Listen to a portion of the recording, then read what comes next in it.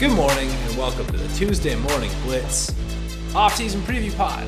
We're doing it late Sunday night. We're grinding out the content. Me and you, Kale, let's get after it. How are you feeling on this fine evening? It's very much not morning here in Syracuse, New York. It's 9:40 on a Sunday night. We've got Raptors Cavs on. We just ate some nice Chinese food. We're getting into it. Listen, we promised you good off-season content, and this is the first iteration of us actually delivering on that. And honestly, I don't know about you. This is my favorite time of year football-wise. Like, I've just always really, analyzing the game and whatnot is great, but thinking about everything and how hopeful you get, the excitement of free agency, the excitement of the NFL draft, all this, the next 2 months is nothing but speculation, and it's where I thrive personally. Interesting. So I enjoy the mid-season speculation the most, and this is completely uncharted territory for me. Granted, usually around this time of year, I would start getting excited about baseball and have some baseball to talk about. This year, that may not be the case. So I am making sure to stack up on my NFL knowledge because I may have no other sport to talk about. But we're going to get into this tonight. We have burning questions for the NFL offseason. Each division, each of us has picked out a specific question that we want to try to tackle. We'll try to speed through them as much as we can, because if you know us, we have a tendency to run a little bit long-winded, and with 16 questions, that could skyrocket. So we're gonna keep each other on track tonight, buddy. That's our number one goal.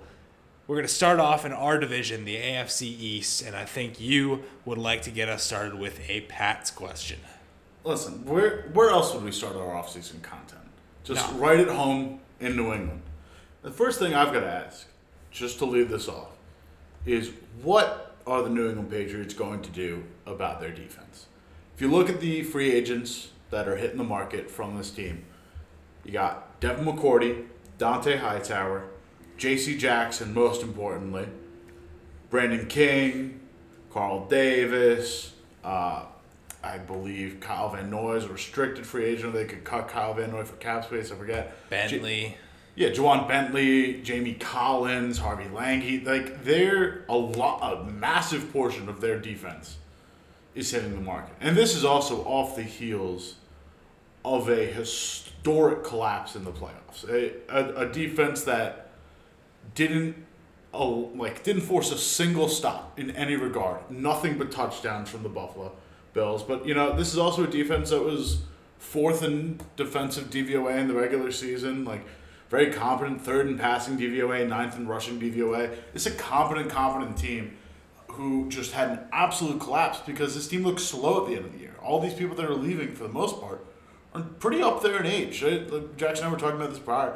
Devin McCourty's been a leader of this team for, how many years at this point? Upwards of 10. And Belichick's, this is between a rock and a hard place here because Belichick's also the kind of guy that moves on from guys a year early rather than a year late. How does this team retain J.C. Jackson? How does this team lock up Devin McCourty? What is the situation in New England? I have so many questions. I'll cut it to you, Jackson. I don't think they're keeping J.C. Jackson, or at least that's not what it seems like to me. They're not tagging J.C. Jackson. They're not going to tag him, but are they going to pay for him at this rate? We gave out the Stephon Gilmore contract 4 off seasons ago. Other than that, I have almost no memory of ever paying corners, and particularly when a corner says he wants to be the highest paid at his position in the entire league, that strikes me as a Bill Belichick no-no. So I'm almost preparing myself more so for a world without J.C. Jackson than starting to think about what the cap is going to look like after they try and retain him and things of that nature. I just don't understand what the alternative is, though. This team already has a lot of needs in positions like wide receiver, linebacker, pass rusher, and around the edge. This is a team that, if you've got a guy that's, he might be looking to be one of the highest paid cornerbacks in the league, but there's a lot of cap the Patriots can free up. Close friend of the pod, Arjun Manan, PFF intern, Michigan guy, he created a chart of basically teams' potential cap space, moving from effective cap space to potential cap space. If they make every single move they have, how much space can they free up for this offseason?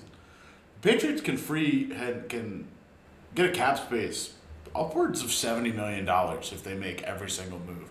Looking at Pat's Cap on Twitter, there's a lot of different moves New England can make to free this space up. They can easily pay J.C. Jackson, who allows a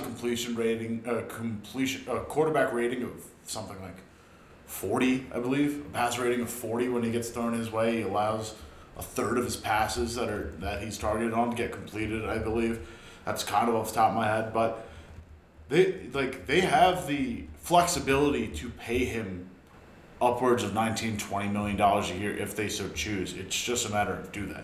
In my mind, he is that valuable, and it's like a cat and mouse game. Like, I just never have seen Bill Belichick in this front office take that next step with a corner. To me, Jackson's the guy that's worth it, and he's brought me so much joy watching him the past 4 years, and he's led the league in interceptions in total over the past 4 years, which speaks to longevity, number one, and also just shut down corner. There aren't many better than him right now. But I just don't see it. I'm really quite worried that J.C. Jackson's played his last game in a Patriots uniform. It makes me very nervous. But the rest of the defense, I think it's a good time to get younger. And they have so much with that maneuverability. I mean, you could hopefully bring in more edge rushing potential. All the linebackers last year were in their 30s. I would really love to see that change. And I think there's a lot of potential there. One thing I'm curious about is you said you were worried that the Pats were going to go defense instead of receiver in the first round. So the defense all has to be addressed through free agency at this point? I mean, the edge rushers in this free agency are pretty nuts.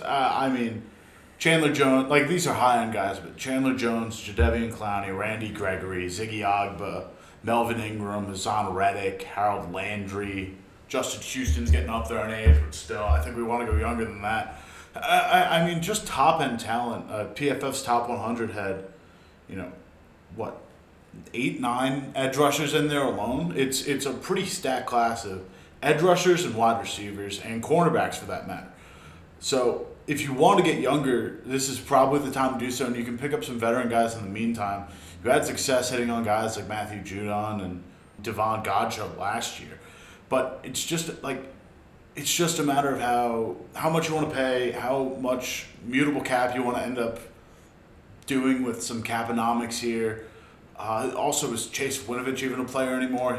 I don't know. He was a solid third down guy at points in his first couple of years in New England. I don't know what's happened there, but I'm worried that the Patriots go defense first round because this wide receiver class is so strong. My second fear is that they either overdraft a guy or they pick the wrong guy in a class that feels like there is no wrong guys.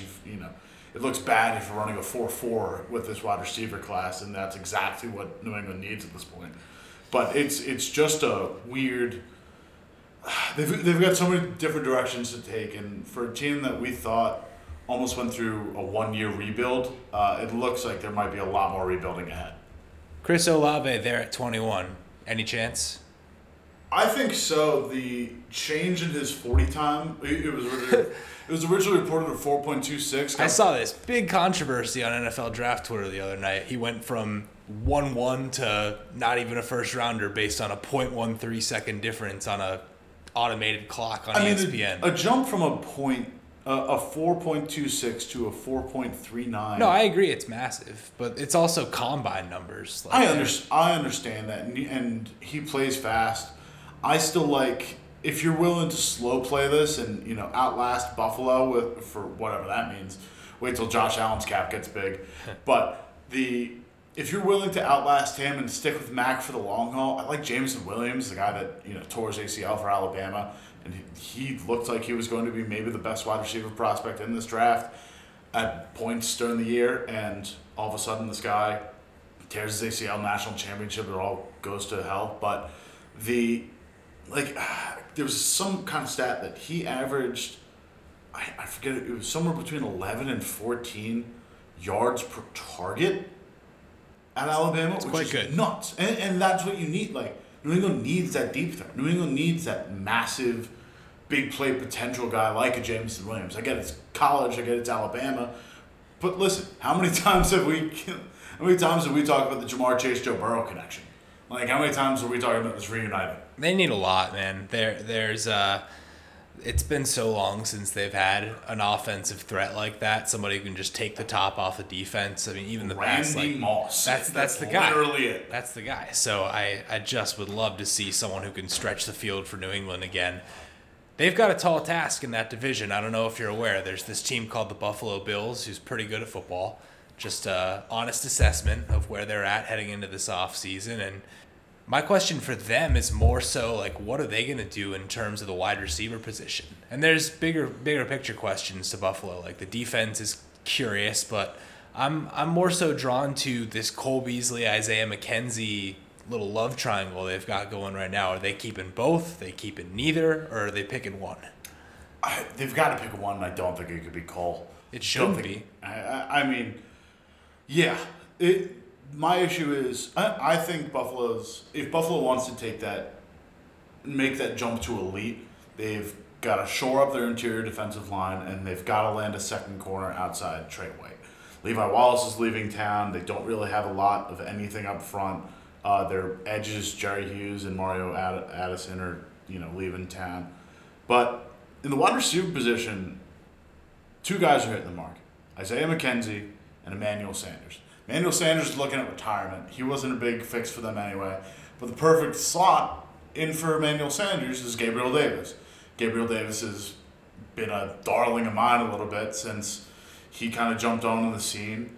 But that if Buffalo is now telling Cole Beasley he's able to look for a trade and start exploring those options, they're probably going with McKenzie if they can re-sign him. Because I think McKenzie hasn't really had his value in Buffalo, and maybe he wants to look at a bigger deal, because I think there are points in the season where it really looked like McKenzie was something special. I get he's a second or third guy, but he's a depth guy. And listen, you can't just run with one wide receiver. Ask the Kansas City Chiefs. Like, you need a few more, or ask the Green Bay Packers for that matter. You need a few more pieces in that mix. I think I tweeted it at our former guest, Nolan Hughes. If they land Diggs, Gabriel, and McKenzie, that's one of the best wide receiver trios in the league, in my opinion. Or has the potential to be one of the best wide receiver trios in the league, personally. Just with the amount of versatility that they bring to the table, I think they're a really, really special group. But I think that's your answer there. This is a stacked wide receiver group, but you've already got Diggs locked up with this crazy deal. You've got Gabriel Davis on a loose deal. Unless you're going to get a premier slot guy, which I don't think is valuable, maybe overpay a little bit to keep McKenzie in the building. Well, that's what I'm wondering, is because I think McKenzie's going to command some attention, especially with the way he finished up last year. He had that massive game against the Pats in the regular season. And there's a lot of teams that can use receiver talent. I mean, we've already talked about one, and we've only gone 10 minutes into this podcast. So my question is someone going to overpay and snatch McKenzie away from the Bills? I don't think there's going to be overpays in this, just because of the depth of talent at wide receiver, like we've said. We thought last year was a pretty stacked wide receiver class. No, it's this year. It's this year. and I think that's even made more apparent by all the players who signed one-year deals last year, the Will Fullers and Jujus of the world, who struck out, signed one-year deals, and now they were maybe 5th, 6th best wide receiver in that class. They're now like 8th, 9th, 10th even. This wide receiver class is massive. I mean, Devontae Adams notwithstanding, but like Chris Godwin, Mike Williams, Allen Robinson, Odell, Michael Gallup, Christian Kirk even. Christian Kirk is going to be like a good value add for some team, but some team might overpay for him. I think at some point, teams desperate might be looking to overpay Isaiah McKenzie, but at some point that money is going to look like a guy who's maybe worth $5 million per is getting $8 million per. One thing I just want to say, I still believe in Juju. And the social media stuff notwithstanding, tough injury last year, playing for Ben Roethlisberger the past couple of years, tough. Doesn't help things. Not helpful. And his rookie year, he was unbelievable. So maybe he's not ever going to get back to that level, but I could see him being a really nice ad for somebody this offseason, I believe. Yeah, I mean, but that, like, even Juju's in that I'd call it like a third tier of receiver at that point. Well, Like, yeah, I mean, Devontae's up here, Chris Godwin's up here. I mean, you're not going to get anywhere close to those two guys. yeah, I get that, but like Mike Williams, Allen Robinson, Odell, I'd even throw Michael Gallup in there at this point, are like their own tier, and then you get into like Juju. I could see DJ Juju Shark. being Michael Gallup pretty easily. I don't think he's that much worse. Yeah, I'll agree with that. I'll agree with that. His one season's better than any singular output Michael Gallup's ever had. But that being said, Michael Gallup's also been a pretty consistent wide receiver 3. It's just a matter of opportunity. Who knows? Well, let's transition into the division that has Pittsburgh in it and talk about who's going to play quarterback for the Pittsburgh Steelers next year. Just straight up. Like, Ben's gone, finally. Hallelujah, thank the Lord. I like this as a Jimmy G destination team. I really do. But my opinion's not the only one that matters here. Kale, if you had to pull out your crystal ball, who's taking snaps for the Steelers? It's tough to say. I like where your head's at with Jimmy G in terms of where, like, that's the kind of team he should be going to. Especially in the concepts. He's also not a guy that can throw crazy deep, but at least he's going to be able to put some zip on the ball and like Ben. You know, I think that's a good slot. I could see him going a couple other places. Pittsburgh's a decent fit there. Although I will say, you know, Pittsburgh's picking 20th this year. There aren't going to be a lot of quarterbacks taken crazy early in this draft, at least from what we've seen. Pro days might change things. You know how people get ravenous over watching guys throw in shorts. You never know. I don't hate this as a destination for 2 quarterbacks. Pitt's Kenny Pickett. Great story, hometown guy. Small hands. Baby hands. It's I was never a hand size guy until I saw how small they were. In the sense that his 8.5-inch hands would be the smallest in football currently. And listen, I've got a tape measure open right there. I've done the hand measurement. I've got 10-inch hands. If Kenny Pickett's got 8.5-inch hands and he's playing NFL quarterback, that's tiny. Those are tiny, tiny hands. Oh, God. I'm going to measure my hands live on air, and we're going to see if Kale will put a first-round grade on me, because I think I've probably got some pretty massive... He'll walk over and measure up, and I'm going to tell you about my second guy. Liberty's Malik Willis, because I can't imagine... We actually got the opportunity to watch Malik Willis play for Liberty against Syracuse in the Dome. Surprisingly, it's one of the bigger wins that Syracuse had all year, let's say. But he's an absolute talent. On the field, off the field, fantastic stuff. It's a true dual threat. And the guy can sling the ball, too. There were shots of him throwing 60-plus yard passes, hitting guys in stride without any let-up from the receiver, perfect lead. Like, it's special arm talent at points. I think he'd be a perfect fit, and I can't imagine, you know, a Matt Canada run Steelers offense with Najee Harris in the mix, the wide receivers that they have in the fold. Give the guys some protection at the line, but you're cooking with gas at that point. So I have a different question now than I had before I went over and measured my hands with the tape measure. Because is Cale Clinton rocking some massive mitts? Because I measured mine, and I was sitting at about 9.5, and he says his are 10. We'll bring it up. Thought I was a big hands guy. And side note, Malik Willis, very fun to watch play. Also very fun to watch Kingsley Jonathan and Michael Jones just run right through him. Ooh, Kale, your hands go like weirdly sideways more than mine do. Yeah. Your hands were made for this measurement, pal. It aids a lot. I have almost, I'm quite literally, is that an eighth of an inch? I have 9 7/8 inch hands. Coming up just short of that magical 10 marker. So but maybe 5'11 and a half. Either way, both of us should be drafted above Kenny Pickett, according to NFL Twitter. Moving on.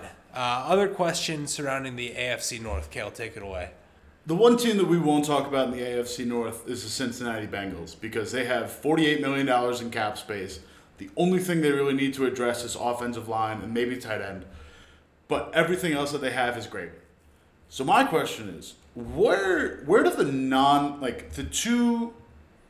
Yeah, I guess the non-playoff teams, because the Pittsburgh Steelers made the playoffs. Oh my God, I forgot about that. Technically speaking. Yeah. So where do the two teams that we thought would dominate this division, the Baltimore Ravens and the Cleveland Browns, how do they get back into contention? I don't think there's a good answer for Cleveland, unfortunately.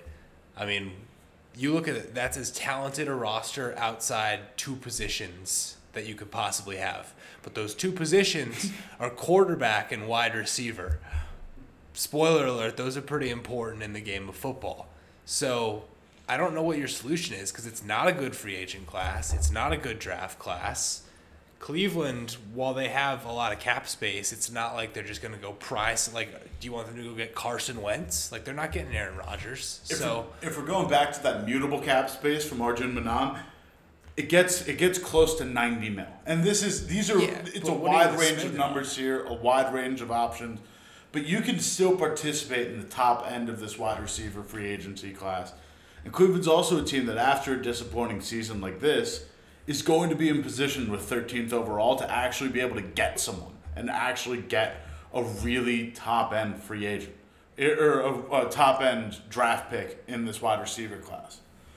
So I think that's like if you give, even if you want to stick with Baker, I think this is the Jimmy destination. I think Jimmy in Cleveland's better than Jimmy in Pittsburgh. I can get down with that. I like it. But if you give him literally anyone but Donovan Peoples-Jones to give as a lead, you're set. I think you've got a fantastic defense. You've got a great offensive line, and some of the best two running backs, the two-headed monster in the NFL. But that's how you rebuild Cleveland. Baltimore gets messy to me because Baltimore, I think has more problems than Cleveland. Cleveland has egregious issues in two positions, but they're good everywhere else. Baltimore, after the season that they had, they need offensive tackles, they need cornerbacks, they need safety help, they need a full rehaul of this defensive line. Like, they've got a lot of pieces in there that are shaky. And this isn't even mentioning the fact that they've got, Rashad Bateman and Hollywood Brown at the wide receiver position that we're not sure how reliable Hollywood Brown is as a wide receiver too. Sammy Watkins is still hitting the market as well. So, what's Lamar doing in this passing game now? Counterpoint, they have Lamar. So this is where I tend to be more optimistic about them than Cleveland because I know who's going to play quarterback for them next year, and I know I like the guy. And bonus, they also get J.K. Dobbins back next year, who was looking like one of the better running backs in the league before he went down. Don't forget about Gus Bus either. I'm unfortunately not going to give Gus Bus. Gus Bus cost me a couple fantasy matchups 2 years ago that I will never forgive him for. So he's off my radar, unfortunately. Team J.K. Dobbins. How's the talent? I'll tell you what. He's so slow. I don't understand how that guy's an NFL running back. He just takes 10 minutes to get to the hole. But AFC West, an interesting division in a sense that all these teams at points last year looked like they were good. And when it came down to it, the Chiefs made the playoffs, obviously, but we're wondering if their window might be closing. The Raiders made the playoffs, but we are so unenthusiastic about where they're headed this offseason.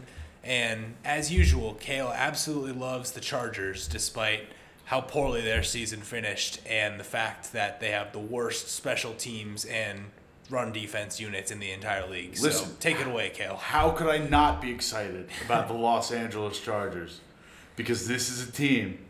If you're excited about the Ravens just because they have Lamar Jackson, I can be excited about the Chargers, who arguably have a better roster top to bottom just because they have Justin Herbert. You know what they also have that the Ravens don't?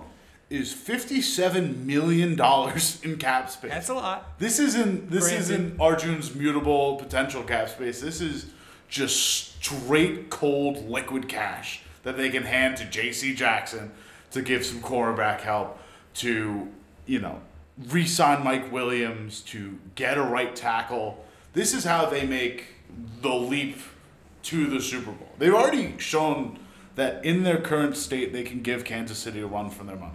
They beat them once, then they lost in overtime. So they basically tied.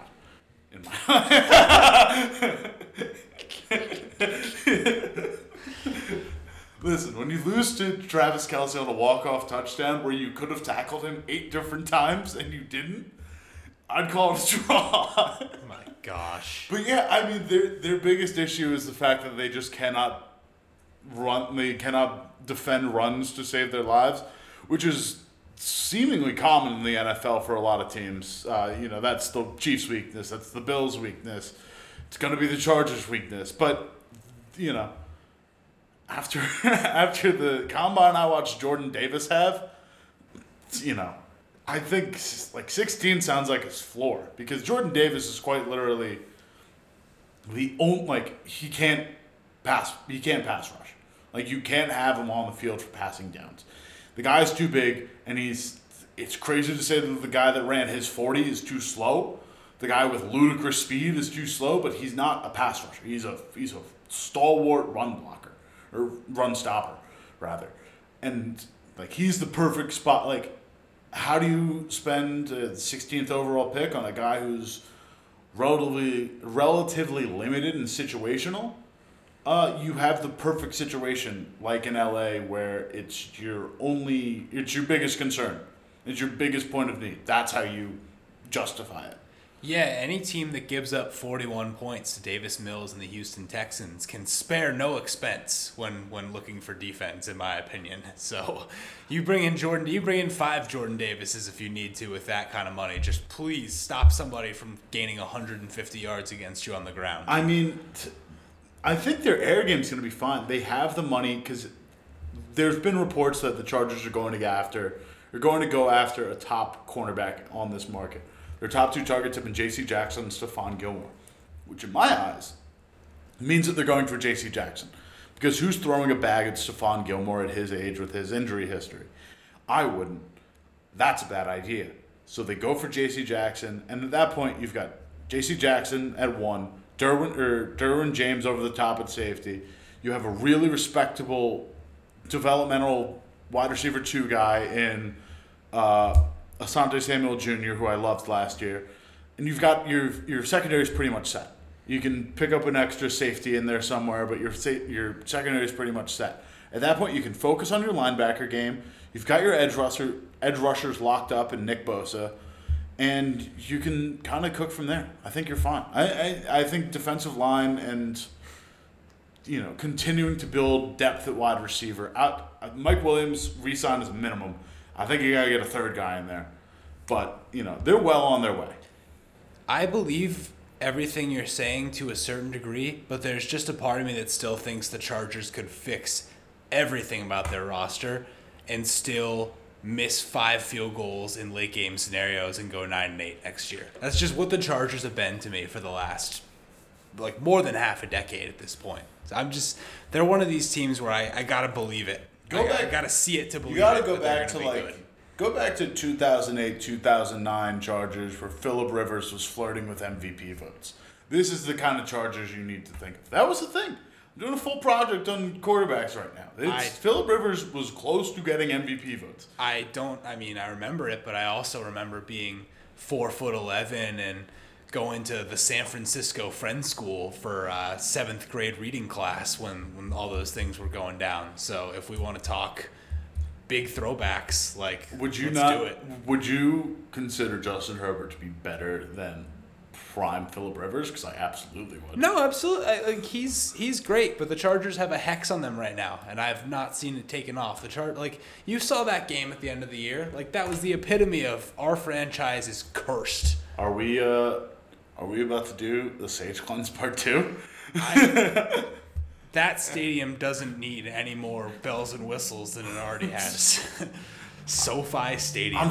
There aren't any homeopathic hippie ladies in LA that are willing to just sage the Chargers locker room only up. Maybe the Rams, medical facility too. Let's do it. We'll take a road trip to LA.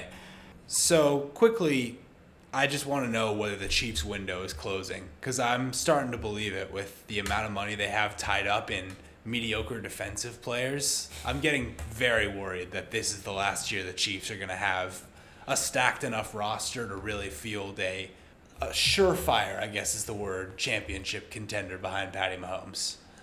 So here's where the Chiefs currently stand. Aaron Wilson of Pro Football Nation reported that the Chiefs are currently in contract talks with Tyreek Hill. And they anticipate roughly a APY of $21.25 million per year on a long-term deal. Nate Geary of WGR 550 over in Buffalo then noticed that this is now Mahomes at $35 million, Chris Jones at $29 million, Frank Clark at $26 million, Tyreek at $21 million, and Thuney at $17.8 million. That's about 60% of a team's cap dedicated to 5 players. If this isn't the window, I don't know what is. Because, and listen, this is all hinging on the fact that we have no idea what Patrick Mahomes looks like without Tyreek Hill and Travis Kelce. He's been blessed with one of the all-time great weapon setups that you can give a young quarterback. And we recognize that he's got absolutely incredible talent. But this is also a team that's, they're losing Orlando Brown, Tyrann Mathieu, Melvin Ingram, Javarius Ward, Mike Remmers, Daniel Sorensen, good riddance, but Byron Pringle, Darren Williams, like Kyle Long at right guard. So all the offensive line investments they made last year are starting to go out the window. The list is long. The list is long of the number of players are missing. They're losing their top safety, their top corner, their top edge rusher. Their edge rusher they got for cheap, mind you, but still. And both their top safeties, really, if you're going to call Daniel Sorensen the top safety by snaps only. But still, counts.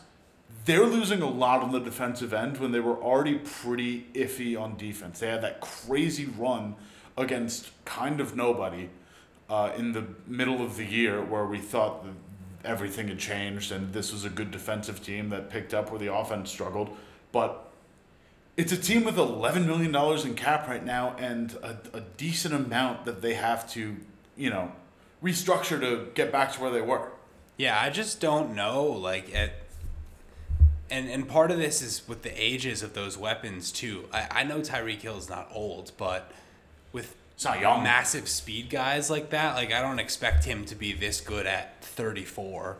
So I think his window's closing a little bit. I definitely think Kelsey's window is closing just because when you play that position, you take a lot of hits. We've seen it happen to even guys like Gronk who are pretty moved on to another stage of his career at age 29. So I just don't know. I think this team has a lot of potential to kind of hit a lull in the next couple of years. It's sort of the thing that happened to the Chicago Cubs where they win a championship and then they just keep kind of backing up around in the playoffs every year until all of a sudden they're pretty mediocre. So, I don't know if a team with Patrick Mahomes at quarterback can ever truly be mediocre, but I just don't. I see them backing up a little is all I'm concerned about. And you know who's going to bolt into that void? Oh, no.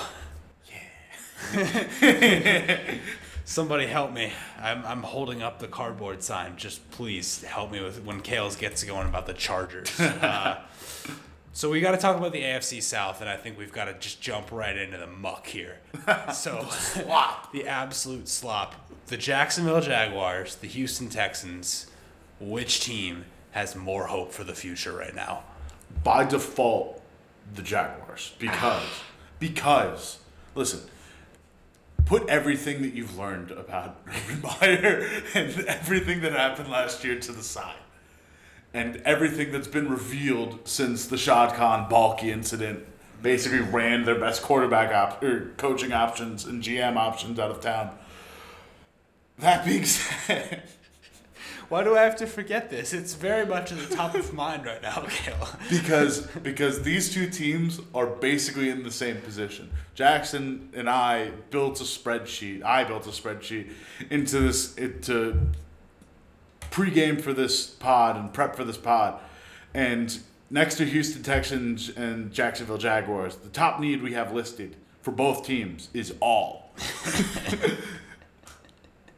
And they've done it in very different ways, but the two positions Jacksonville doesn't need are quarterback and running back, which how much you value running backs is whatever, But having James Robinson and Travis Etienne as a 1-2 punch behind Trevor Lawrence is a big deal. Yeah, remember how Urban Meyer spent his second first-round pick on a running back last year? When they had the value of a UDFA at the position who was top 5 in the league the year prior as a rookie. Yeah, and then also brings in Carlos Hyde and gives him carries over that super valuable UDFA. It was just a great year for the Jaguars. That's why there's a new regime. Doug Marrone has the cushiest job in sports because... That is not the right Doug, Kale. Doug Peterson has the cushiest job in sports because he just gets to come in after Chip Kelly and after Urban Meyer and look like he's a fixer and can just remedy any situation because he just... It's like a cleansing rain comes in after a Category 5 hurricane twice. Yeah, well, Doug Peterson, I hate to bring this up, beat the Patriots in a Super Bowl. It really happened. And then he wrote a book about it. The book was called Fearless. And then he spent the next 3 years running like draw plays on 3rd and 7. I'm sorry. Doesn't make a lot of sense. I'm sorry. Do you have a statue of yourself built outside Lincoln Field? Nope. Exactly. Not planning on it either. That place. You know what? I will say that's a nice-ish. No, sportsplex. It's the most genius idea ever to put all your sports facilities in one place. None of them are that Baseball nice. stadium, football stadium, basketball, hockey place. Yeah. I guess arena, but not place.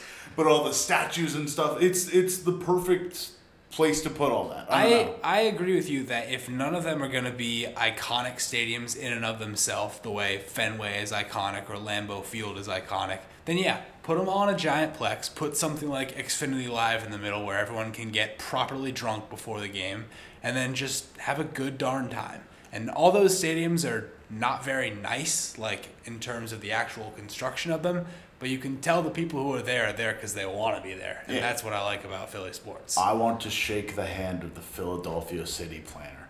That is genius. I like it a lot.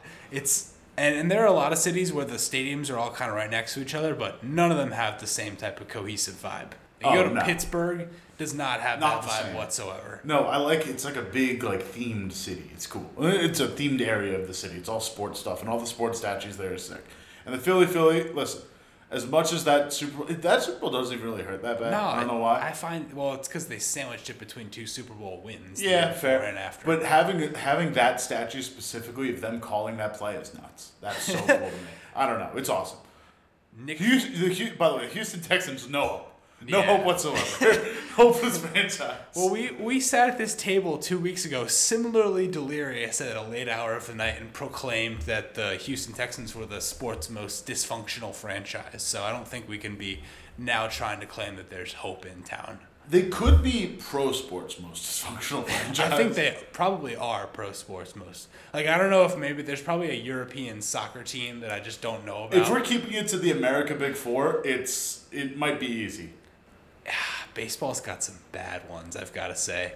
How about when the Seattle Mariners team president just came on Zoom last year with the Rotary Club and started bragging about how cheap his team was and how they undervalued their young prospects? There's some bad ones in that sport. But they also have the winningest baseball team ever. They didn't win a World Series, but it's the winningest baseball team ever. Yeah, they haven't made the playoffs since. Yeah, true. And listen, they also birthed a great mini documentary series about them, and it's beautiful by SB Nation. You should look at it. Highly recommend it. Highly, highly recommend it. And I'm giving them the points over Texas for that. Houston for that. All right. Well, moving on. Let's talk about who's going to play quarterback for the Indianapolis Colts. I'll give you a hint. It's not Carson Wentz. He loves kissing titties. Oh, no. What? Have you never seen that tweet? Yes, but how did you get there? Dude. What logic steps have you taken to think Mitch Trubisky is the answer for any team, let alone the Colts at quarterback? Because there's been Mina Kimes described this on Twitter as she thinks it's like like a sleeper cell being awoken by a code word. Oh my gosh. Because the more and more that you see it, like more and more people are just talking about how Mitchell Trubisky is going to get upwards of $10 million this year for no reason. He looks like he's a shaved Ryan Fitzpatrick, money-wise. I don't really get it either. So, Mitchell Trubisky has been activated in the eyes of in the eyes of NFL media. And if you look at the quarterbacks that are available, the alternatives are Jameis Winston, Teddy Bridgewater, and Marcus Mariota that are currently available. If you want to get into Jimmy G, if you want to get into Kirk Cousins, so be it. But realistically, with the way this team is structured, there are worse guys to give a second chance to. Oof. I mean, listen, if you I would just rather give someone else a first chance. If you think you're going to play fixer with a team, you thought you could do it with Carson Wentz. You can definitely do it with Mitchell Trubisky, who was a former number 2 overall pick. But why? Because Carson Wentz showed way more high ceiling than Trubisky ever did in his time in Chicago. Like, even the year Chicago went 12-4, Trubisky was considered one of the main things holding them back that year. I don't see it. I just truly don't see it. Listen, I get it, but they also don't have a first-round pick because it's going to Philadelphia. So if they want a quarterback, they don't really have an option but a veteran. It's the ideal situation. It's them or Jameis. Do you want to give Jameis a contract? Do you want to give Teddy a contract? Maybe. I don't like either of those options because Philadelphia has who they traded the pick to. Indianapolis has so many different holes they need to fill. I mean, they've got Eric Fisher's leaving, T.Y. Hilton's leaving, Mark Lewinsky's leaving, Mo Ali Cox, Zach Pat. Like, they've got. They don't really have wide receivers to begin with, and some of their depth guys at the pass catching positions are leaving. That sounds like a lot of guys I feel fine to get rid of, frankly. I mean, T.Y.'s getting up there. Mo Ali Cox is a valuable guy. Mo Ali Cox is a guy, if you can get him on a big deal, he's better than Jack Doyle, for sure. He's absolutely their better tight end. They stopped using him. I'll take that to my grave. He's a good tight end. He's slow. Yeah, I get it, but what are tight ends supposed to do? Not everyone's going to be Travis Kelce. He can block. He's good. Yeah. Like, he's versatile. But that being said, you've got $36 million in cap. You can make a lot of it mutable, but you're stuck with this Carson Wentz money. So you can't really do much with it unless you want to move him for nothing. Like, what are you going to move him for? Like a fourth? A fifth? Like, you're not moving Carson Wentz for much because it's going to be insane to take that contract on. So you got to get a value guy, and Mr. Trubisky feels like that value guy, and spend your money on wide receivers elsewhere. You've already got a good line, you've already got a good defense, and you aren't losing a ton from that defense outside of Xavier Rhodes. I think that's the move. I don't know. I can't think of another guy. It just feels like if someone's going to take him, feels like a perfect situation. Why does someone have to take him? This just. Are you going to play with Carson Wentz? I don't know. I don't want either of them. Is there like a? I would take Jameis over both of them. I know, but I think Jameis. This is also the guy who was third in the NFL in EPA if you make it minimum 200 snaps on RBSDM. This is before the injury, but he was lights out for the Saints throwing to no one.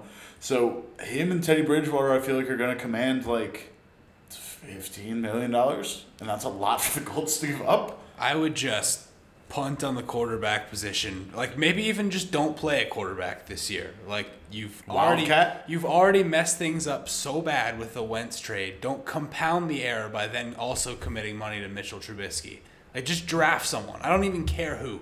Just draft someone and start them immediately and just pray that it works out. And if not, then you can start over next year. But I am done handing out money to retreads. Phil Rivers to Carson Wentz to Mitchell Trubisky would just be a disastrous trio in a 3-year offseason span.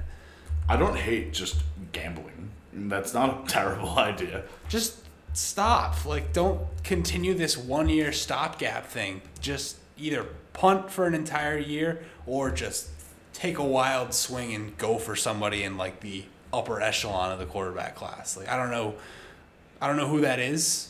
Maybe you just go out and maybe go get Kirk Cousins. I don't know. Do something. Please don't do Mitchell Trubisky. What's your answer? Is it literally anyone other than Mitchell Trubisky? 'Cause Yes. that's what it sounds like. And I mean, Carson Wentz is bad too, so I don't really want to run it back with him either. But yeah, I mean, I would try to draft someone. I think that's my answer if I'm the Colts. It's a bad division. I mean, I hope someone falls that far. Is like maybe like Corral slips into the second, but now there's also reports that there are going to be 5 quarterbacks taken, which makes no sense. Teams talk themselves into it every year, man. It's like clockwork. Disgusting. There's so many good players. We're going to take 5 quarterbacks from this draft, really? Yeah, it's like clockwork. If you don't have a quarterback, you have nothing. The Colts found that out firsthand this year. They had a great roster. Couldn't make the playoffs with Carson Wentz playing quarterback. Yeah. Anyway, let's talk NFC. We got so trapped on the AFC South after we said we were going to brush over it. Nah, this is important stuff we're talking about God. here.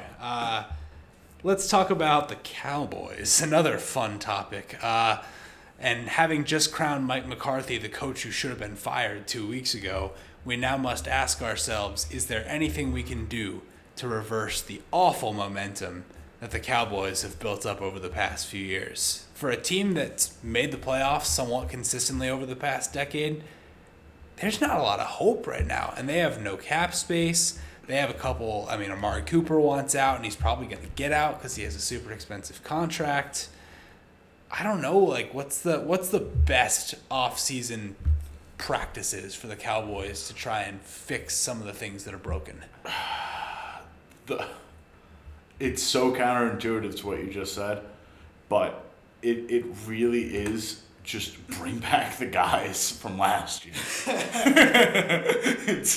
That's quite literally the answer. This is a team that is $21 million over the cap currently. Woo! And really, their one need is pass rush. Their one need is like edge rushing, and they're losing Randy Gregory. And there are also a lot of offensive weapons are hitting the free agent market. Michael Gallup, we've already mentioned. Dalton Schultz is getting there. It's looking grim. Outside of that, it's not too bad. It's a lot of depth players, which again, for a team that gets as injured as the Cowboys do, that's pretty important. But when your biggest defensive losses at the linebacker position are Keanu Neal and Leighton Vander Esch, I'm fine with it. Their real need is that they need to get edge rushers and they need to keep developing players. You have an absolute superhuman in Micah Parsons who you can kind of put anywhere. I think that's the beauty of Micah Parsons. That's the beauty of hitting on him, because the fact that he's able to play stand-up linebacker, edge linebacker, he can rush the passer, he can stop the run, he can fill whatever needs that you end up having left over in free agency. But the fact that you have so many holes to fill on this defense, not really so many holes to fill, but if Amari Cooper walks, it'll help their cap situation, but it'll be really tough to compete. Like if you're jumping from an insane wide receiver trio of Amari Cooper, CeeDee Lamb, and Michael Gallup to just CeeDee Lamb potentially. It's a big drop off there, and this is the perfect wide receiver class to do it. But we have these wide receivers left on the board. It's a real question. There are going to be day 2 guys that'll be big, but I don't know. There's a lot that could go wrong with this Cowboys team, and this is a team that I thought could be a shoo-in for the AFC Championship next year. Yeah, I've seen that we've written down pass rush as their top need here on our spreadsheet. Would we say cornerback is one of their needs just because their first-team All-Pro corner is actually not very good at playing cornerback, except when they throw the ball right to him, and he is better at catching it than most cornerbacks? The guy's good at catching interceptions. He's really good at catching interceptions, but he's also 92nd out of 110 in PFF grade. Like there's a legitimate reason for concern there. I mean, their whole thing is their front seven at this point. I really think it's their front seven. It's their issue. They can, because you can get by on that. Like it's all or nothing on his end, but the rest of it's fine too. Like they've got good safety help. They've got their corners are fine. Like they just need front seven. I don't know. They've got their work cut out for them, but I don't know. They'll get there. I've got oddly more faith in Dallas to figure this out with negative $21 million in cap space than I do The Jets with $44 million in cap space to figure it out. Well, the Jets have no history of figuring anything out. Listen, So they made 2 AFC championships in the Ryan Sanchez. oh, you're going back to back decades. Why are you so fixated on 2009 tonight? What happened to you in 2009? I'm confused. Oh my God! I just figured out a big data project I'm working on. I've been going through a lot of 2006 to 2010 quarterbacking stats. Did you know Chad Pennington got a lot of MVP votes one year when he went to the Dolphins? I did not. But speaking of 2009, Kale's also informed me that the shorts he's wearing tonight, which are Syracuse lacrosse shorts, were from his middle school days, which was right around 2009. Yep. There Cool. it is. Good story. All right, good plug. All right. Anyway, we're going to talk about the Philadelphia Eagles. Let's do it. Oh, no lead, no question. Nope. We've lost the question format. None. My question for the Philadelphia Eagles is, what's the best path forward for their defense? So the Philadelphia Eagles have about $20 million, $21 million in cap space, and their basic needs are all defensive. We have defensive back, quarterback, and safety as a need. We have linebackers as a need. We have edge rusher as a need. And they don't have a ton of free agents hitting the market outside of, Derek Barnett, Anthony Harris, Steven Nelson, Ryan Kerrigan, Rodney McLeod. It's all their big players hitting free agency, also Jordan Howard, but all their major players hitting free agency are on the defensive side of the ball. But I think with 20 mil plus 2 first-rounders, 3 first-rounders, right? Yeah. 3 first-rounders. You've got a lot to work with here. I think their best situation is probably addressing some of their secondary needs in the draft, because that first pick that they have from... Oh, they dropped all the way back to 15. They dropped at 15? 15, 16, and 19. Oh, no. All right. New plan. You package 2 of these picks. And you move up and get some combination of Sauce Gardner and Kyle Hamilton. Because these are just life-changing positions. You never trade up for you never trade up for non-quarterbacks, according to smart people, according to analytics guys, because the numbers never really shake out. Yeah. But if you have 3 picks But in the teens... But if you have 3 picks in the teens, can you package 2 and call it a day? Because I think... Yeah, you get a better shot at another first-round guy, and you can address another one of these positions. But, man, would it solve a lot of your problems to just have a rangy guy like Kyle Hamilton, or just a lockdown quarter. Also, his name is Sauce Gardner. That's you make a compelling argument. He's a lock off name alone. Linebackers, we've dipped into here a little bit. Linebackers are... shallow a little bit. It's not too bad, but they're all older. Von Miller, Devondre Campbell, Alexander Johnson. I'm hoping to pronounce it right. Foyesade Olokun, Leighton Vander Esch, Josie Jewell, Dante Hightower, Anthony Barr, Kazir White. These are, most the bigger names on that list are on the older side at this point. And it's tough to really justify spending big money on those names for short fixes, because this isn't really a short fix kind of situation. I think the best money should be spent on the edge position, load up that line. I'm very convinced that this draft is going to be deep at linebacker in terms of you're going to be able to get very quality starting talent in the 2nd and 3rd rounds, just because of how much, because there's an overload of talent on the front end of this draft in positions like cornerback and interior defensive line and wide receiver, and that a couple teams are going to take quarterbacks. So at this point, the running backs and the linebackers of this draft are really going to get pushed down. Linebackers especially. I don't know why I brought up running backs. The linebackers are really going to get pushed down. You're going to be able to use a couple of those picks to actually fill those positions. But you can take one in the first round, let one fall to you there, The guy from Utah I really like, his name is escaping me at the moment. You can draft literally anyone that was a Georgia Bulldog last year that's basically hitting on a pick. And there's going to be a lot of cornerback depth as well. So I think there's like a lot of stuff that Philly can do to address in the draft. And their main money should probably be spent on the edge position and maybe locking in one of these second or third tier wide receivers. Has there ever been 3 picks out of 5 made by one team in a draft? Like, this is unprecedented. They've got to trade the picks, don't they? They can't possibly make all those decisions in such a short time frame. That just seems unrealistic. Or does it work the other way? Is it like we know which 3 guys we want and we're going to get them because they're in such short succession? I don't think they can trade. I don't think they can draft all 3. I think they'll have to trade one, and I think this is the draft you want to trade back in. I think there's going to be a lot of depth in this draft. I've said it early on. I don't know how many people agree with me, but because of the short end, like the smaller class from last year and the fact that there were so many COVID opt-outs, I feel like there's just a lot of top-end talent getting pushed down the ladder at that point. So I think if this is the one year you're going to actually trade out, do it. We'll have to wait and see, but we're going to wait no longer to bring up the most compelling question of the entire pod, because it's NFC North time. And my number one question about this division, Davante Adams, Aaron Rodgers. Gut reaction, who plays for the Packers on opening day? Rodgers, Adams, both, or neither?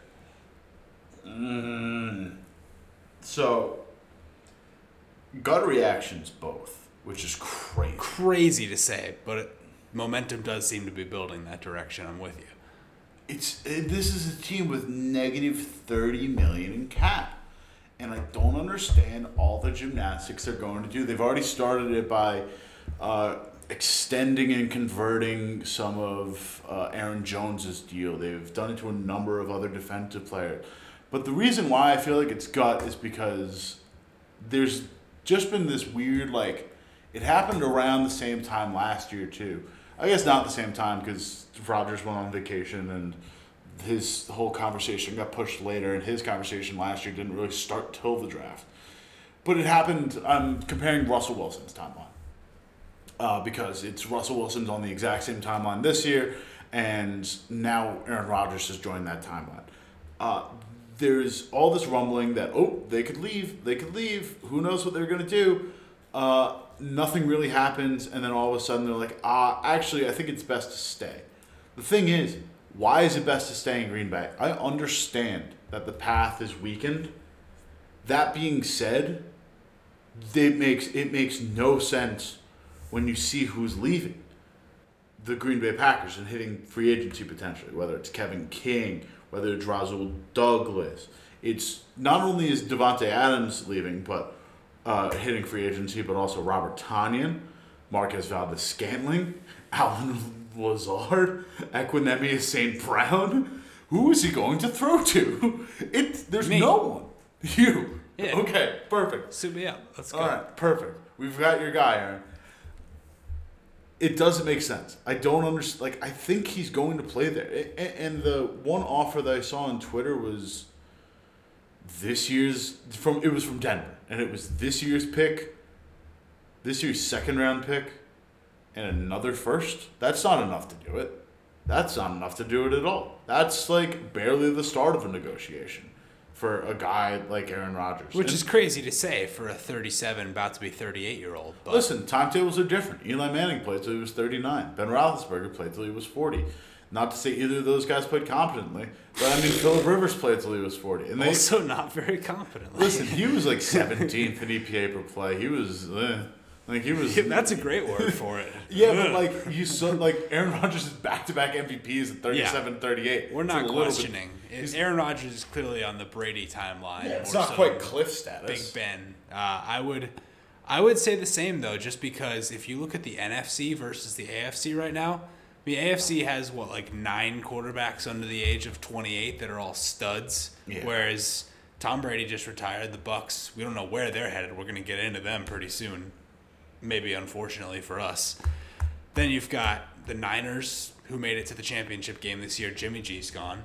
The Rams... probably gone. You never know. Yeah, I think he's gone. The Rams are bringing back most of the same team, but Odell probably won't be ready for opening day. And plus, that team just caught lightning in a bottle in the strangest ways in the playoffs, and I'm not sure they can duplicate it. And we just bemoaned the entire AFC East, or NFC East, rather. So I just think the path is so wide open in the NFC. Why not run it back? And it's crazy to say. Objectively a worse team than it was before. But objectively.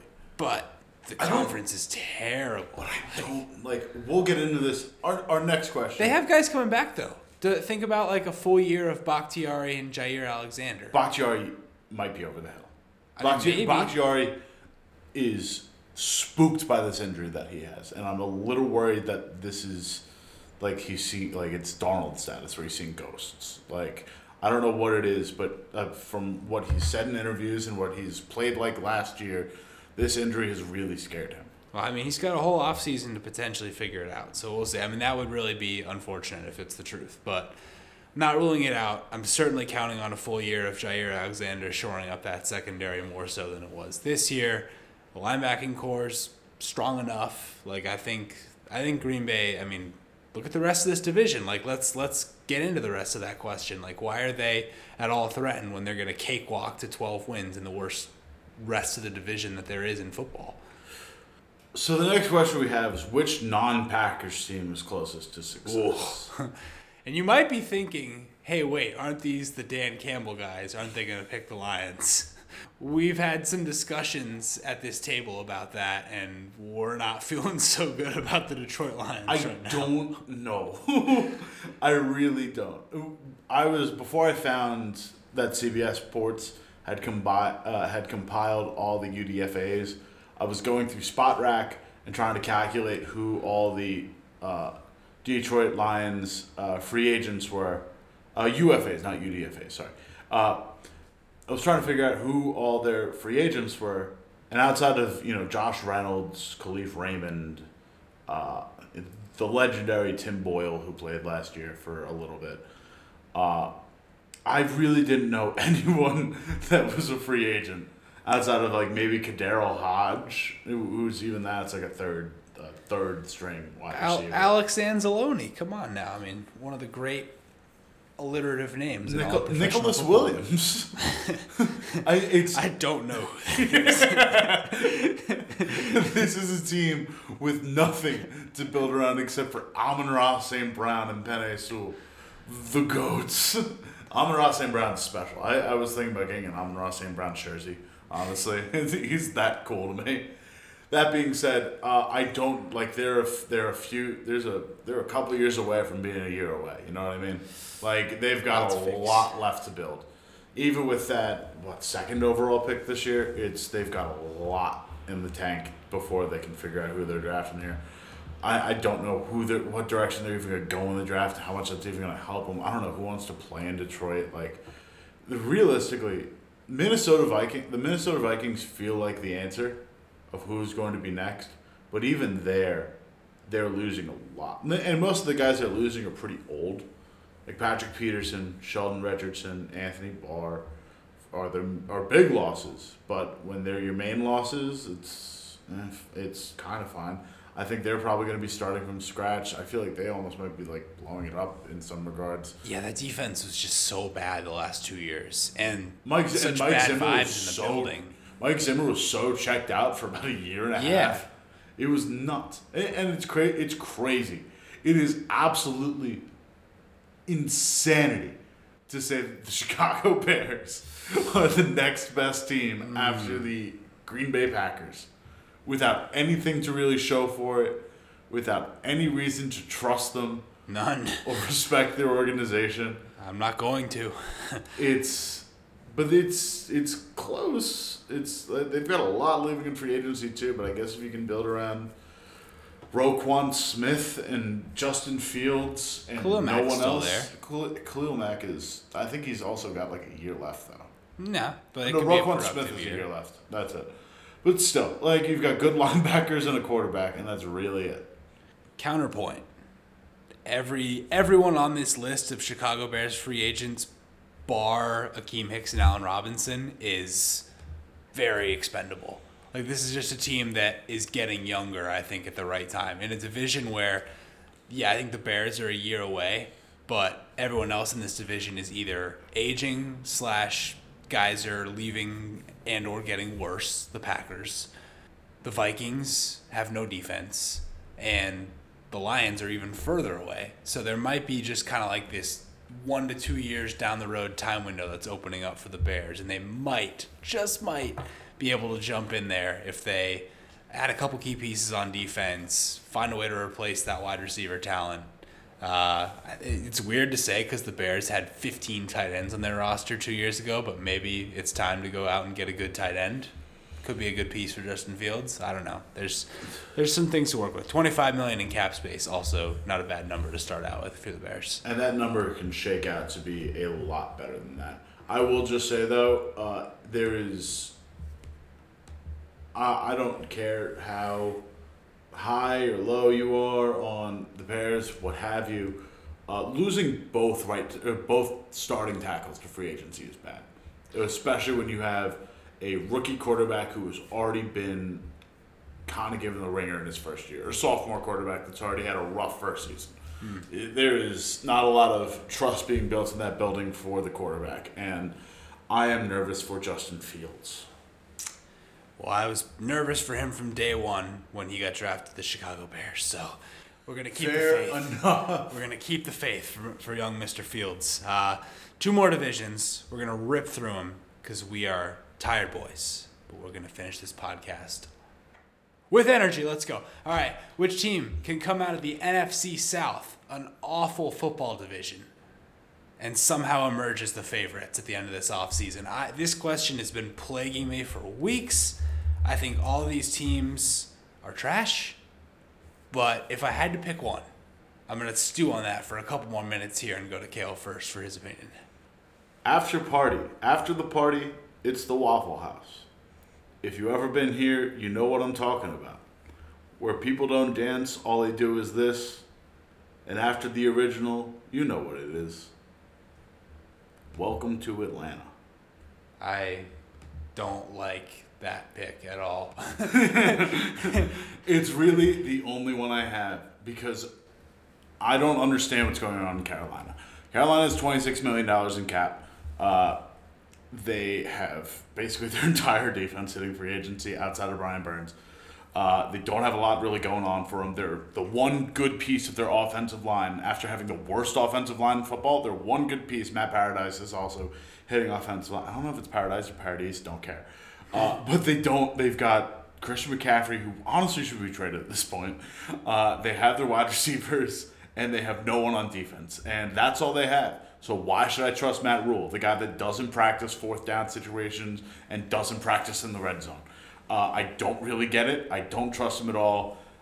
It's the next logical answer after whatever is going on. If you look at what the Tampa Bay Buccaneers are going through, it's a hell world. It's scary. It's really, really, really bad.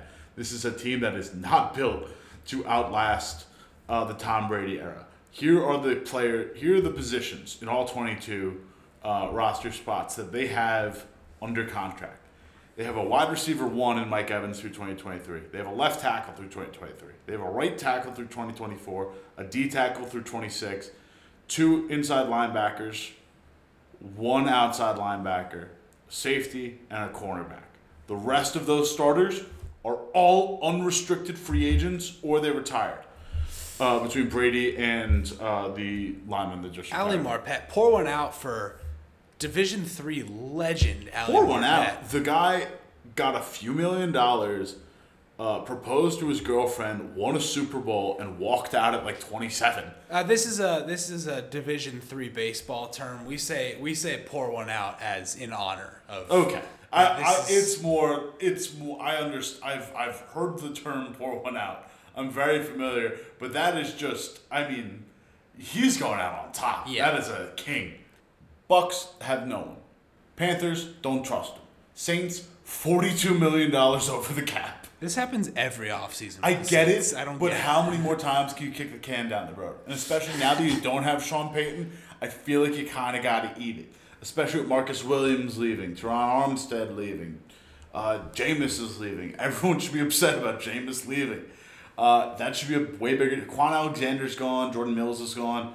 They're losing a lot of people here. It's like I don't really understand where this team goes because they can't be competitive at all. Like they just absolutely cannot. Well, you know who's not leaving? Pocatello, Idaho's own Taysom Hill. That was a good pull. I would not have gotten Pocatello, Idaho. He's going to be in town for the foreseeable future, so Saints fans, buckle up. I mean, there's one quarterback in this division. His name's Matt Ryan. But that's tough because Matt Ryan is aging. He's not looked good in a long time. But he's got stuff left in the tank. I don't know. I think, I understand what's going on with Calvin Ridley.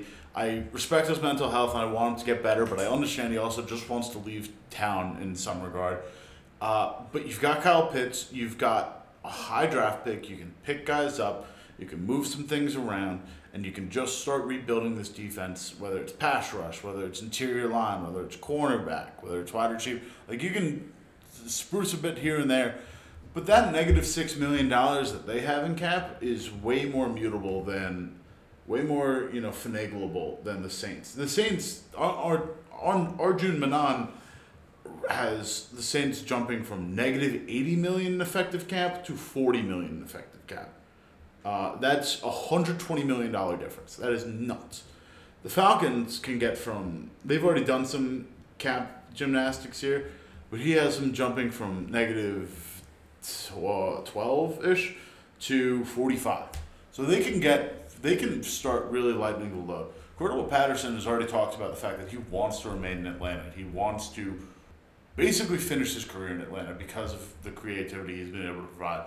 If they can get some interior offensive line, if they can get just a little bit more help at receiver, I understand, Russell Gage is hitting the market. Odele Zaccheaus is hitting the market.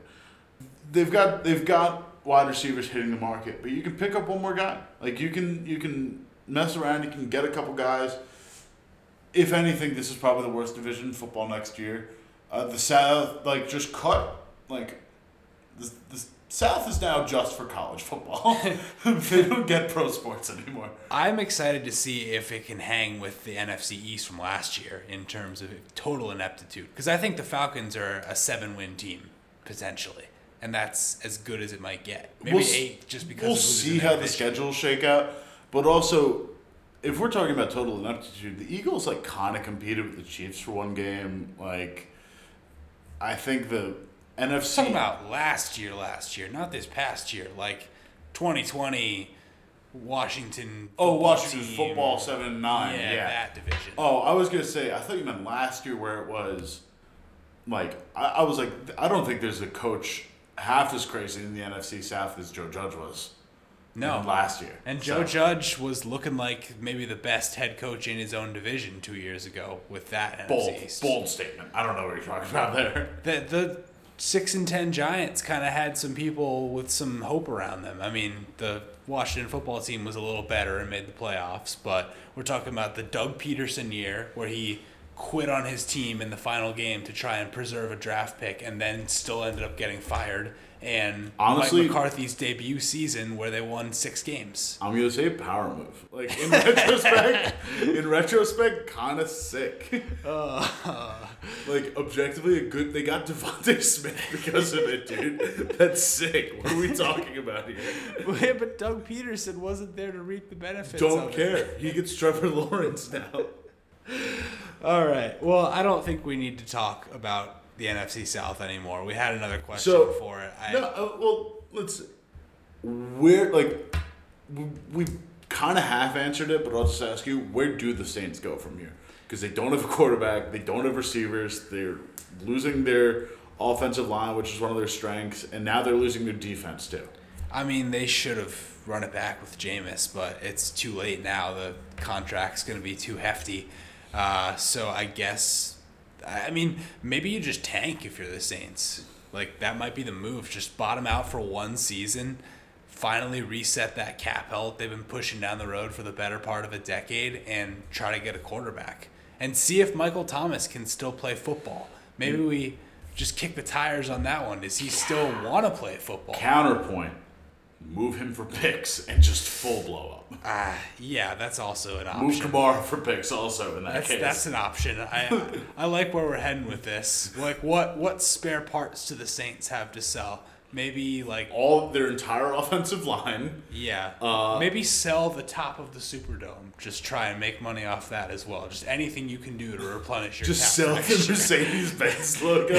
Well, it's now the Caesars Superdome, so they already kicked that down Caesars. the road. God, it sucks. Yeah, just it's so much lamer. Take the top off, melt it down, and sell the raw materials. Okay. That's how I'm fixing the New Orleans Saints. That's how they solve their cap problems? Yes. It's literally a cap problem, okay? Boo! Get out of here. I'm trying to. All right. Final division to talk about. NFC West. Is there any way the Seattle Seahawks can salvage this defense, Kale? I mean, we've talked about a lot of sad teams on this episode. Seattle's kind of up there right now in terms of ineptitude the past few seasons with pushing the cap down the road and trading 2 first-round picks for Jamal Adams and now having an incompetent defense and a very disgruntled 33-year-old quarterback with a wife with golden singing voice who could probably tell him to move to any city in America. So, at the end of that run-on sentence, I'm going to once again ask you, can the Seattle Seahawks fix their defense? No. Kale, I don't understand why. So Kale just picked up the microphone and put it right next to his mouth so he could say no very loudly. He knows that audio is going to get softened in post. But you're going to keep that part loud. I'm not going to do that to our listeners' eardrums, Kale. It's not a thing. I hope there's some reverb or something on it that's going to make it sound different. No. emphatically no. Is my answer. That was the point of me picking up the microphone to say it loudly and as annoyingly as possible. Trevor Sikkema of PFF fame said his main takeaway of the draft is draft every Georgia's defensive player. And in response, Blake Allen Murphy of Revenge of the Birds responded with, my takeaway was how many defensive studs this draft has in the first round that could help Seattle rebuild that defense, and they got to deal with Jamal up there instead on that deal as part of that trade-off. So, there's their one solution. This is a team with a good amount of cap space, let's be honest. But they have so many other issues. Interior offensive line, guard and center, pass rush on the edge, cornerback, basically their entire offensive line, their entire secondary not named Jamal Adams, and that's almost by default, and just most of the front line. I don't really know what this team can do to fix what they have. They're losing both their starting tackles, their starting center, their starting safety, their starting tight end. More interior defensive line. They're starting corner as well. And actually, both their starting edges. Jesus, they're losing a lot. This is bad. So, in conclusion, no. Extend Pete Carroll. Dude, if this is why you trade Russell Wilson. This is unironically what, I don't like that I started this podcast by saying I love the eternal optimism of the offseason, and I think we've canceled 5 football teams. I think we've told 5 football teams before the season has even started to just pack it in. Which is fair. It is. Objectively very fair. I think blow it up rating. New Orleans, Seattle, Indy. Which team? Indy's not blow it up. Yeah, that's true. Indy's not blow it. Indy's a quarterback. Dude, I said Mitchell Trubisky was the fix. That's not blowing it up. That's scary. But it's, I would. I think the Vikings, throw them in there. I'll throw the Vikings in there. I'll throw Houston's blown up. They're already a crater. I don't think we need to. And they don't have assets to make it better. I don't know. If I was going to power rank those bad boys quick, Saints are 1. Seattle's a very close second. That's only because they have Russell Wilson.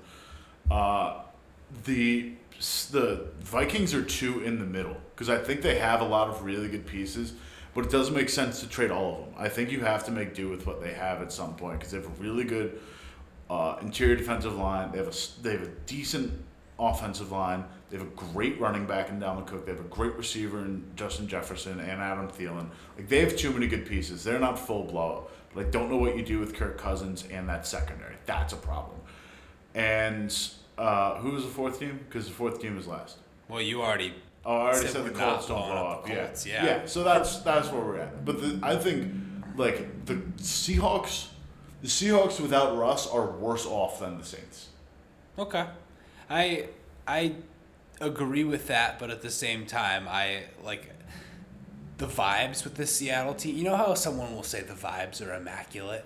The vibes are immaculate with this team. You think the vibes are immaculate? No, I'm saying the vibes are terrible. Oh, they're immaculate. Yeah, Oh. the vibes are completely immaculate with this team. They have culture issues out the wazoo. It's really tough to watch because this is a team, and I still think it all ties back to the Malcolm Butler play. Like, everything that's happened since then has gone downhill for the Seattle franchise. The ESPN article about how the Patriots broke the Seahawks is burned in my brain forever. It's incredible. Like, these guys were throwing desks in film meetings. The defense was mad at the offense.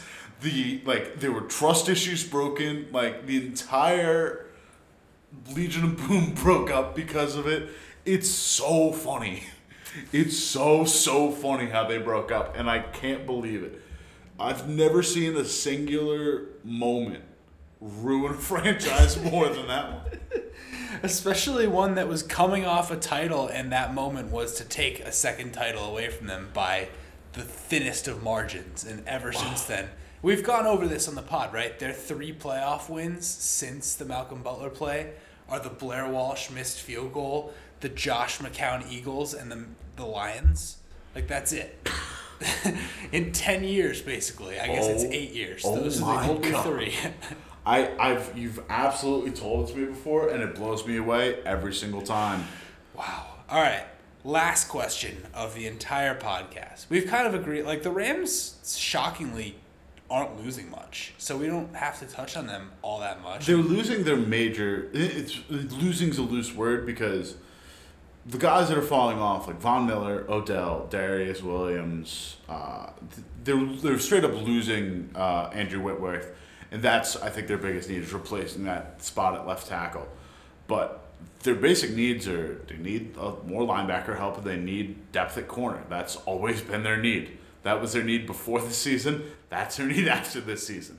Outside of Andrew Whitworth retiring is basically their one thing. They've already pretty much committed to bringing everyone back because Miller and Odell have mutual interest. So I don't think there's an issue there at all. No, so I agree, and that's why I was going to say that the Rams basically are just running it back. So the last pressing issue within this division is to talk about the other 2 teams. So I'll just phrase it to you like this. Between the Niners and Cardinals, I mean, the Niners, we assume, are losing Jimmy G, so it's year 1 of the Trey Lance experiment. The Cardinals are really interesting from a lot of perspectives. So which of those teams is more likely to make some noise next year? Man. Yeah, I knew this question was coming, and I'm still scratching my head about it. They've both got relatively similar cap situations. I think by default, San Francisco. Yeah. Because they're better coached, they're losing less, but they have, deeper needs. They have no corners. They have not a lot of safeties.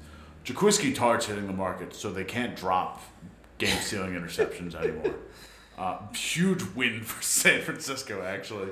Not to disparage Jaquiski Tartt because he's solid.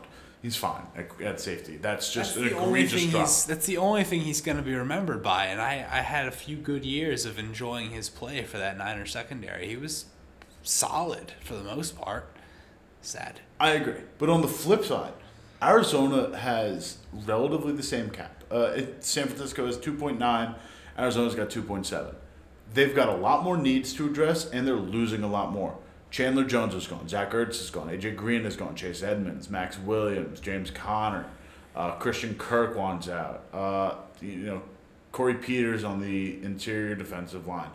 Like, those are big names. And they've got more, and it's more depth stuff.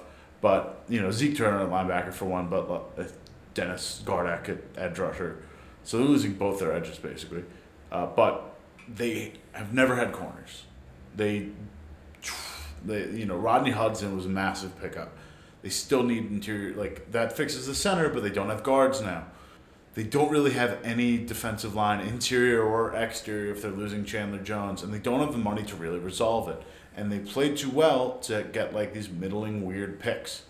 There's not a lot that they can really do.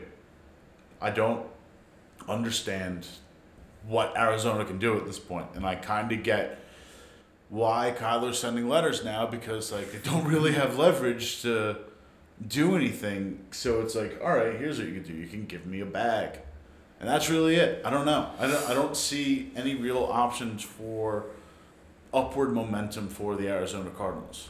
I'm not. When we were talking about those teams blow it up, I wasn't ready to put the Cardinals in that conversation, but they're not that far off, because aside from Kyler and DeAndre Hopkins, what do they have? And it's not like they have a ton of cap to go out and replace those guys. It's not like they have a ton of draft capital. It's like the thing where old guys like to go to Arizona, so they just have this perpetual veteran team that every year stays the same age, and they just lose old guys and plug in slightly less old guys. So I don't know who's really out there this offseason in that middle age range that's going to make a difference for them. Whereas the Niners, I know what the formula is. If you want to have a good season, just pray for a good Trey Lance emergence. And I could see that happening. So I don't necessarily think it's likely that the Niners make a deep playoff run, but I could see it. I don't see it at all with this Cardinals there's team. way more risk in the Trey Lance side of things, because the guy's thrown 100 passes since he turned 17. But, you don't really know what that looks like at all. But everything that you hear out of Niners, there's two different reports. What you hear out of the Niners camp is all glowing. What you hear out of media is very disparaging and not glowing. It's very they're worried about him. They don't know if he can produce, et cetera, but even mid-level Trey Lance, with the creativity of a Kyle Shanahan and the weapons on this team, is solid.